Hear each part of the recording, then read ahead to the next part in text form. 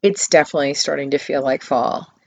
The temperatures are cooling off, and the trees all around are starting to change colors. Made me think a little bit more about what it was like the first time I took a hike in the mountain trails and really walked amongst the fall colors for the first time. Really immersed myself in it and what it felt like, and how fortunate I am that I get to experience this.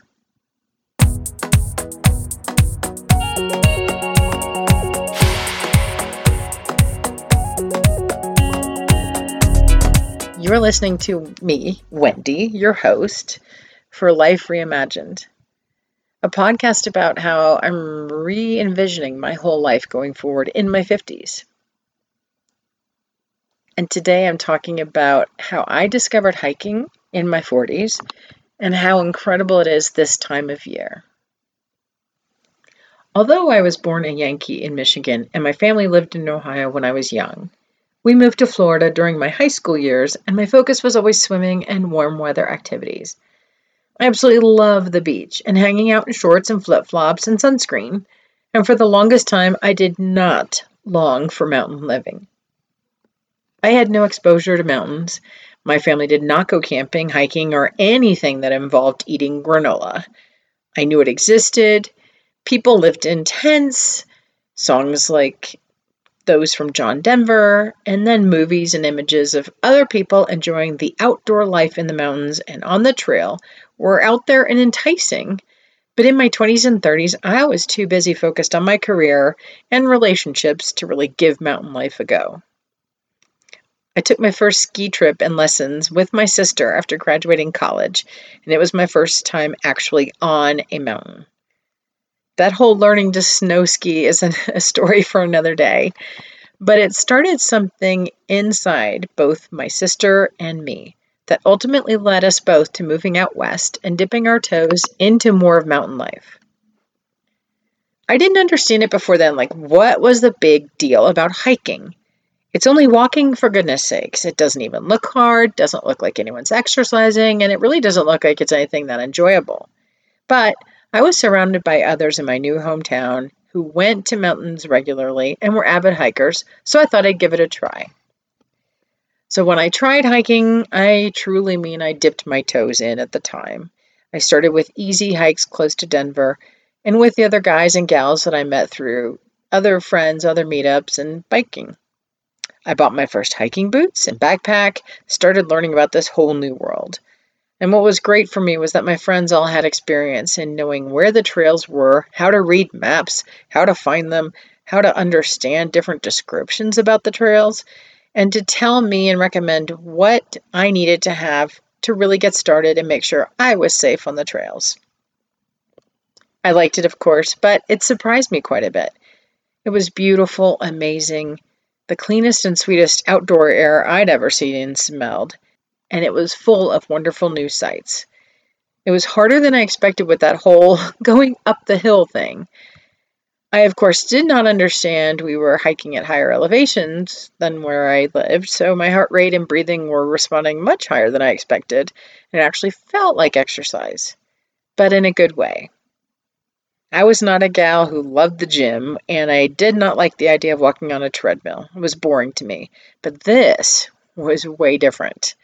This was a way to walk and help maintain my cardiovascular fitness with low impact. Not only that, but as I'm getting older, I could probably do this for a longer time. Hey, kind of pretty cool. So I was 46 years old when I went on my first true hike on a trail in the Rocky Mountains, and little by little, I began to learn all about hiking. I took on longer and more aggressive trails and grew my collection of great gear to support my new healthy addiction. I've hiked over 15, what we call in Colorado, 14ers, again, a topic that's coming in a future podcast. Also completed numerous epic hikes and now lead hiking groups. But the past few weekends, I have been reveling in the change of seasons in my Colorado hometown. I experienced fall or autumn as a kiddo in Ohio and the Midwest, and also for a bit when I was in college in Nashville, but I still spent more time as a young adult in Florida, South Carolina, and Texas, And the leaves changing were pretty short-lived and not always so spectacular. So I feel very fortunate that I found this new activity and literally this whole new world of being out on the trails in the mountains over the past 10 years, and that I have so many more to explore. Each season brings its own unique beauty, like the winter snow hikes with tons of this fluffy white snow against the bright blue skies, or the gorgeous green colors and the creeks flowing faster in the spring, or this amazing color fest and sea of wildflowers in the summer. All are wonderful. But there's a whole other world that happens in late September and early October that changes all the greens to the most amazing mixture of yellows, oranges, and reds along the mountain trails. The fall is incredible. The air is crisp and I have to bring additional clothing layers, but I don't mind. The weather cooling usually is a nice break from the summer heat, and the changing colors make me walk along the trails so much slower, as I have to keep stopping and take a gazillion photographs of the splendor. And although the photographs are pretty, they still can't capture what it feels like in person. What it's like to walk along a quiet trail of dirt and rock with wild grasses all around, with lightly flowing creeks and yellow, red, and orange leaves falling quietly and gently around you, creating like this sensation of like sweet light confetti dropping along as you walk. It's a way to truly connect in and with nature, and it's honestly a place I feel closest to God. It's quiet, and I'm doing something that really helps my physical health, my mental health, because nobody's emailing me or phoning me or needs my attention, and my emotional health. I can peacefully reflect and refocus on what's important as I slowly walk along the path. It only lasts a few weeks, and you do have to plan ahead and be ready to go for good weather, especially if you live in an area away from the changing leaves. If you haven't yet experienced this feeling of walking on a wooded or mountain trail in the incredible tapestry of fall colors, I hope you'll consider penciling this in your calendar next year. If you have to travel, you can fly or road trip somewhere you've not yet visited. And if you want to go somewhere popular, I think of like the leaves up in the New England area, out west here, there's plenty of places. But remember to plan a year ahead and book lodging before everybody else snaps it up. Some of these epic hiking locations and national parks literally book up a year ahead. So you'll have to do some research online about the best times to go, recommended sites, and when you actually have to make your reservations. I have resources and recommendations available on my website at destinationu.net that